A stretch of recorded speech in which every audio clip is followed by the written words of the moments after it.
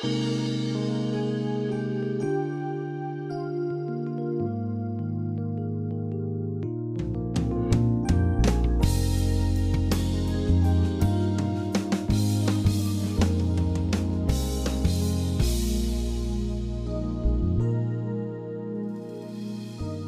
to Peace by Believing with Jon Redmond, Associate Pastor of First Baptist Church in Pasadena, Texas. We read in Psalm chapter 37 and verse 4 that if we delight ourselves in the Lord, then He will give us the desires of our hearts. But what if we are doing our very best to live in God's will, to live daily, wholeheartedly for Him, and then He does not respond in the way that we have asked? Is He listening? Is He even there? If you can, please open your Bible to Job chapter 13, as John helps us understand what we are to do when God doesn't do what we ask Him to do. Here's what I know today. In your life, perhaps, some of you have prayed for a loved one to be healed, and instead of being healed, they died. And you have said to God, now God, why didn't you do what I asked you to do? Others here today, you have prayed for a relationship to be restored, and it hasn't happened. And you wonder, God, why didn't the relationship get restored? I ask you for that. Some of you may have prayed for promotion at work, and not only did you not get the promotion, but instead you lost your job. And so many times in life, we pray and we say, God, I'm putting this in your hands. I know you can make it right. I know you can do what needs to be done. I'm asking you to do this. And yet all of us would have to agree there have been times in our lives when God didn't do what we asked Him to do. Now, what I want to do at the beginning of this message this morning, I want to give you the clearest answer that I can give you. In 3 words, I can tell you why God doesn't always do what we ask Him to do. You ready for it? Say amen. You ready for these 3 words? Here are the 3 words. I don't know.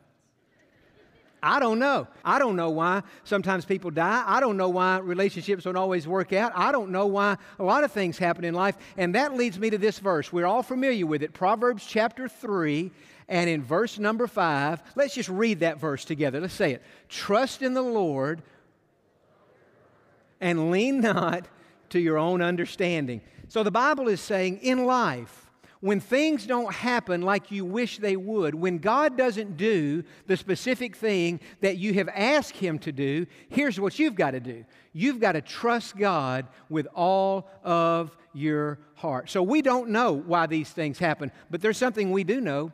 One of these days, when we just sing about when we see Jesus face to face, one of these days we're going to know why God didn't do all the things we asked Him to do. Look at this verse out of Corinthians. Paul is talking here, and he said, now, talking about in this life, I know in part, but then, talking about when he gets to heaven, he said, I shall know just as I am also known. So right now, God knows us perfectly. God has perfect knowledge of us. He understands us completely. Paul said, when I get to heaven, I'm going to have that understanding. I'm going to have that knowledge of everything that has happened in my life, why sometimes God did not do what I asked Him to do. So that said, think about this. The real question is not, why doesn't God always do what we ask Him to do? That's a good question, but we don't know the answer to that. The real question is this: what are we supposed to do when God doesn't do what we ask Him to do? I mean, what are we supposed to do? Are we supposed to go our whole life trying to figure that out? Are we supposed to spend our whole lives blaming God? Are we supposed to become bitter and angry and lose our faith and lose our peace? Is that the response? No, indeed. So open your Bible this morning to 2 Corinthians chapter number 12, and this is what we're thinking about today. What do we do when God doesn't do what we have asked Him to do? Because as we go through life, there are going to be times where we are confronted with this dilemma. Now, before we get to the passage in 2 Corinthians 12, I want to show you a verse from the life of Job. You talk about a man who undoubtedly, the Bible says Job was a godly man. He feared God. He shunned evil. Job was a righteous man. And as a righteous man, he would have prayed over his family.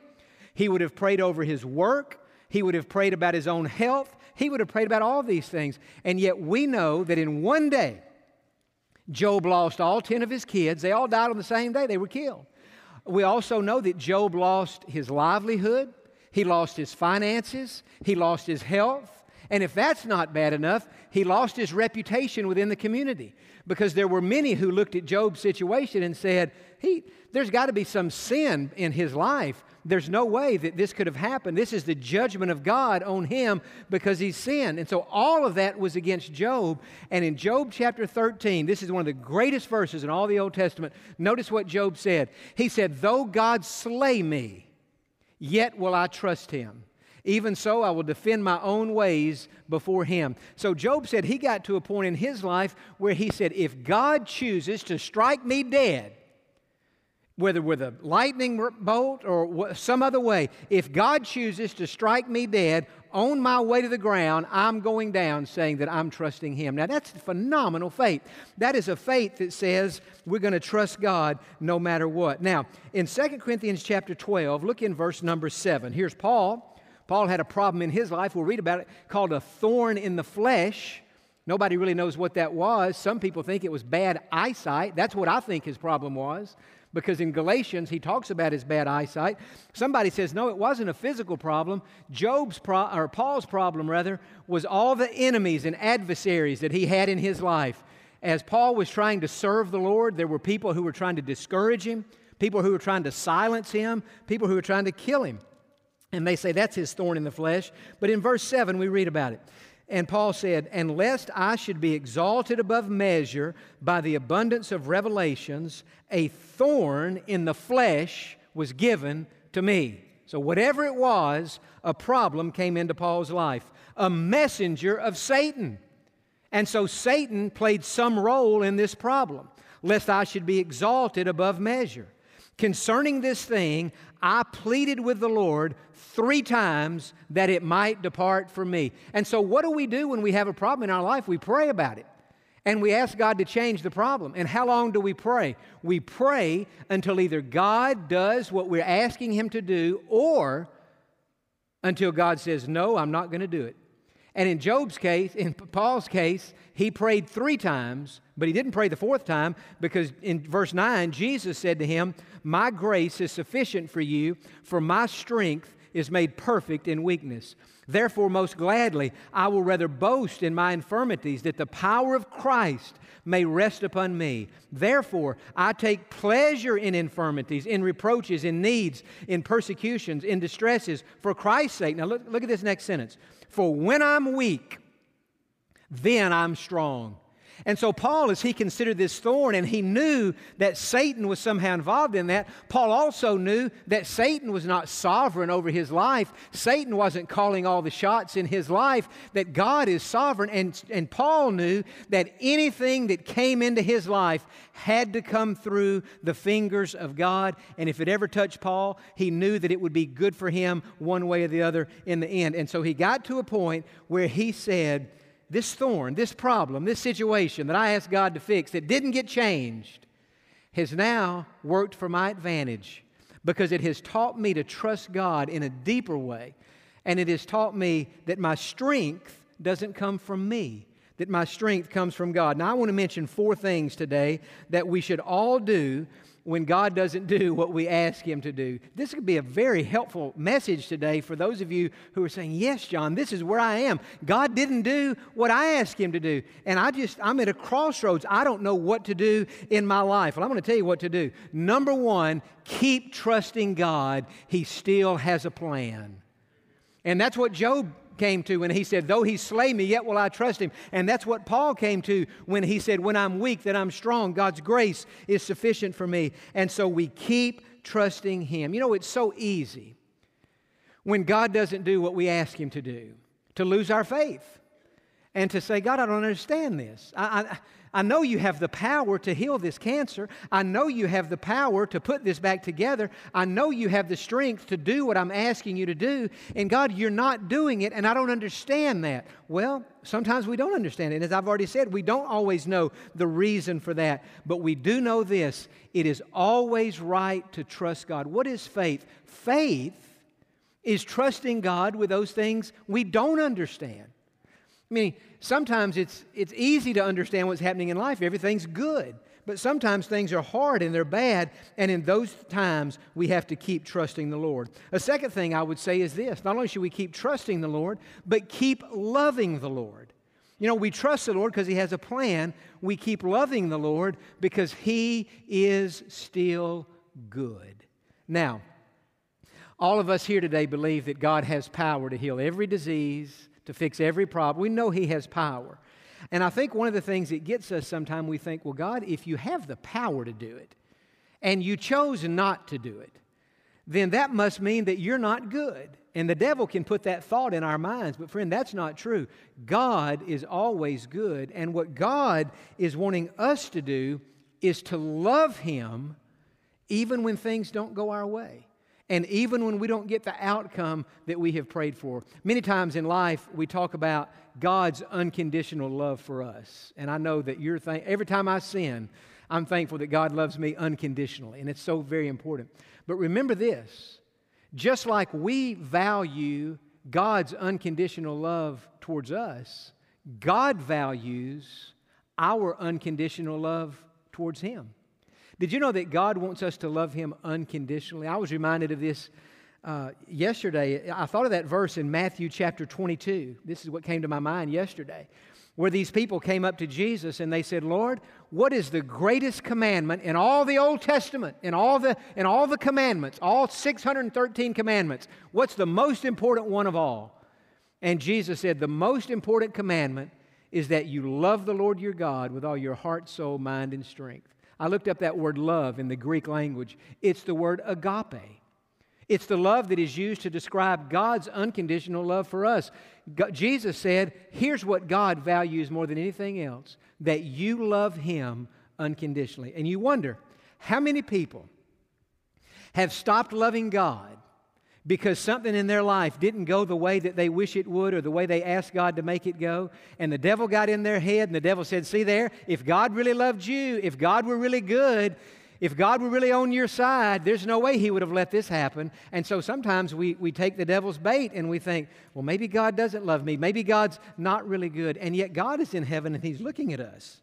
And God is saying, in essence, I know what you're going through. I know how you feel. And I know from your perspective, like Paul, now you know in part. You don't see the big picture. And I'm wanting to know, even now, not only will you trust me, but even now, will you love me? A lot of people have stopped loving God, a lot of Christians, and they've grown bitter toward God and cold. And it's understandable how this could happen because sometimes life really hurts. But we have to remember that God wants us to love Him, an unconditional love for God that says, God, no matter what happens, I'm going to keep loving you because I know that you're good. And just because it doesn't make sense now doesn't mean that it won't make sense one day. And just because it doesn't make sense to me doesn't mean it doesn't make sense to you. And so I choose to love you. God didn't do what you asked Him to do. And you're at a crossroads. Can I still trust God?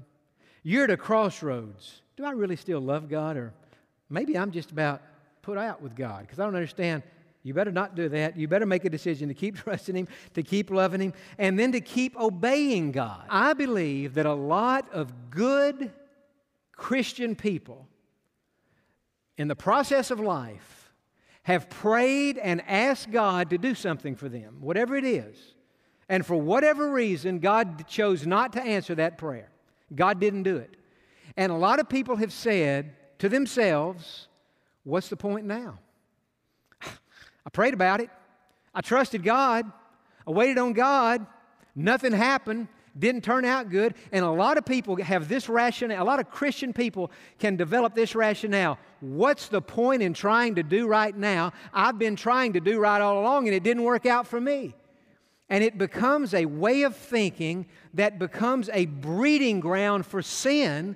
And we just say, I don't really have any motivation to live a godly life anymore because God didn't do what I asked Him to do. And so what's the point in me trying to honor God in some way? Friend, listen, it is always not only right, but it is always wise to obey the Lord in every area of our lives. And then I would encourage you to keep serving Him. When God doesn't do what you ask Him to do, keep trusting Him. He still has a plan. Keep loving Him. He's still good. Keep obeying Him. That's always the wise thing to do. And then you keep serving Him because He is worthy of our service. You know what I really believe? Well, in fact, I know this is true. When God doesn't do what we ask Him to do, here's what the devil wants to happen. The devil wants us to stop trusting God, to stop loving God, to stop obeying God, and to stop serving God. But God, while this is happening, is seated on His throne in heaven, and He's watching.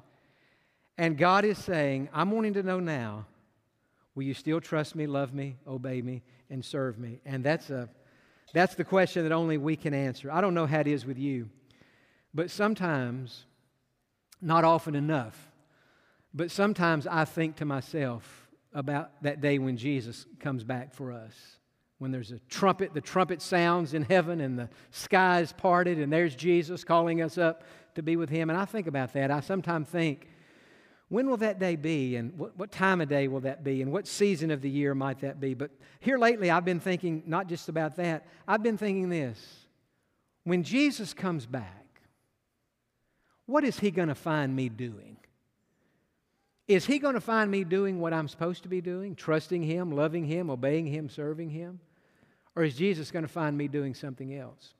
In Matthew chapter 24, Jesus told a parable, and at the end of the parable, he was getting at that point, what will you be doing when He comes back? Look at this verse. He said, blessed is the servant whom his master, when he comes, will find so doing. Doing what? Doing what the master had told him to do. For our purposes, trusting Him, loving Him, obeying Him, and serving Him. Look at this verse in 1 John chapter 2 and verse 28, one of the great verses in all the New Testament. John said, and now, little children, abide in Him, abide in Christ, be close to God. Why? That when He appears, we may have confidence and not be ashamed before Him at His coming. You ever think about that? Not just when will Jesus come, but when Jesus comes back, what is He going to find me doing? And will I be ashamed of what I'm doing? Or will I be thankful that I'm abiding in Him, trusting Him, loving Him, obeying Him, and serving Him so that He can find me doing the right thing? You know, when we were all kids, when you're real little, maybe, just almost a baby or a little bit older than a baby, and your parents want to go out and have a date night, or they just want to go do something and just to be with themselves and not the kids, your parents call a babysitter, and the babysitter takes care of you when you're real little. You get a little bit older. You're not old enough to drive, but you're too old to have a babysitter. And so your parents say, look, we're going to be gone for about 2.5 hours. We're going to go out to eat. We're going to run some errands. We're going to stop by the mall. We've got some things we need to do. And we're going to let you get, my parents, this is me and Joe, we were young. We're going to let you guys stay home by yourself. But listen to me. My dad would always say this. Listen to me. While we're gone, don't burn the house down. Right? What your dad told you, don't burn the house down. And they would always give us an assignment. Make your bed, clean the room, mow the yard, whatever other assignments they had. And then they would tell you, while we're gone, don't have no friends can come over here. It's just y'all. And we're going to be back in 2.5 hours. And when we get back in 2.5 hours, we expect everything to be just right. Yes, sir, no problem. Well, you know, when you're young, 2.5 hours seem like a day and a half, right? And so you're thinking, I got 2.5 hours. I don't have to mow the yard right now. I can make my bed in an hour and a half from now. I've got 2.5 hours. And I noticed through the years that when my parents were gone, if I had not done what they told me to do, or if I had done what they told me not to do, when I would hear their car driving in that driveway, I'd be thinking, oh man, it's 2.5 hours already. They're already back. And look, I didn't mow the yard. I didn't clean the room. I didn't get the sink. I didn't do anything that they told me to do. And I've been doing some things they told me not to do. And what was I? I was ashamed at their appearing. But there were other times when I would hear that car turn in that driveway and hear them pull in the garage there, and I would say to myself, the yard is mowed, the bed is made, the room is clean, the sink, it's all cleaned out. I did everything they wanted me to do. And you know, on those days, I thought they can't walk in this house fast enough, because when they see the beauty of this house, they're going to brag on me for a long time. One of these days, either in our death or at the rapture, Jesus Christ is coming for us. And the question is, when He comes back, what's He going to find us doing? John said, and now, children, abide in Him. Trust Him. Keep trusting Him. Keep loving Him. Keep obeying Him. Keep serving Him, so that when Christ appears, we may have confidence and not be ashamed at His coming. Amen? With our head bowed and eyes closed. Maybe today this sermon was just for you because of the practicality of it, the relatability of it. We can all identify with this. We have asked God to do things. Sometimes He doesn't do it. And so what are we going to do in a time like that? Maybe today that's where you are. Would you just say to God, God, I'm kind of at a crossroads, really. My life could go one way or the other. It could go the right way or the wrong way. God, I could go completely off the tracks if I'm not careful here. And so, God, I'm recommitting today. You have to mean this in your heart. It takes faith sometimes to say it, but you can't just say it if you don't believe it. Say, God, in my heart, I am recommitting myself today to keep trusting You, because I know You have a plan. One day it'll be clear. It's not clear now, but one day it'll be clear. God, to keep loving You, because God, even though it doesn't seem like it, I know You're still good. God, I'm recommitting myself to keep obeying You, even when it would be easier to compromise and do the wrong thing. And God, today I'm making a fresh commitment to keep serving You as best I can until that day when I see You face to face. Now, Christian friend, as you're praying that, would you just say this to God? Say, Lord, whenever that day comes and You appear for me, to me, and for me, God, help me to be doing what I'm supposed to be doing, and help me not to be doing what I'm not supposed to be doing, because I don't want to be ashamed to see You face to face. Christians all over the room praying that. Others here today, you say, John, this whole thing about what's going to happen to me when I die, or the rapture of the church, and you're thinking today, well, John, I don't know that I'm ready for the rapture of the church. I don't know. I might be left behind.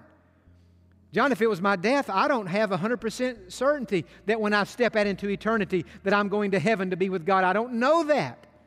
I don't know what's going to happen to me when this life ends. Friend, God sent you to this service today so you could know, so you could get that settled, so you could make peace with God. And you do that by repenting of your sins, turning from your sins, confessing your sins, asking Jesus to forgive you, and trusting Jesus to do it. And you do all that through prayer. And like I say, many have done that in recent weeks. And today, there's no doubt in my mind, there are people in this service who today need to make peace with God. The first thing we have to do so that we won't be ashamed when Christ appears, we have to make absolutely certain that we're saved. Would you like to have 100% assurance that you are going to heaven when you die? You can. Won't you pray with me now? Just say, Dear Jesus, I believe that You love me and that You died on the cross to pay for my sins. Right now, I ask You to come into my heart, forgive my sins, and make me a Christian. I ask You to save me, and I trust You to do it.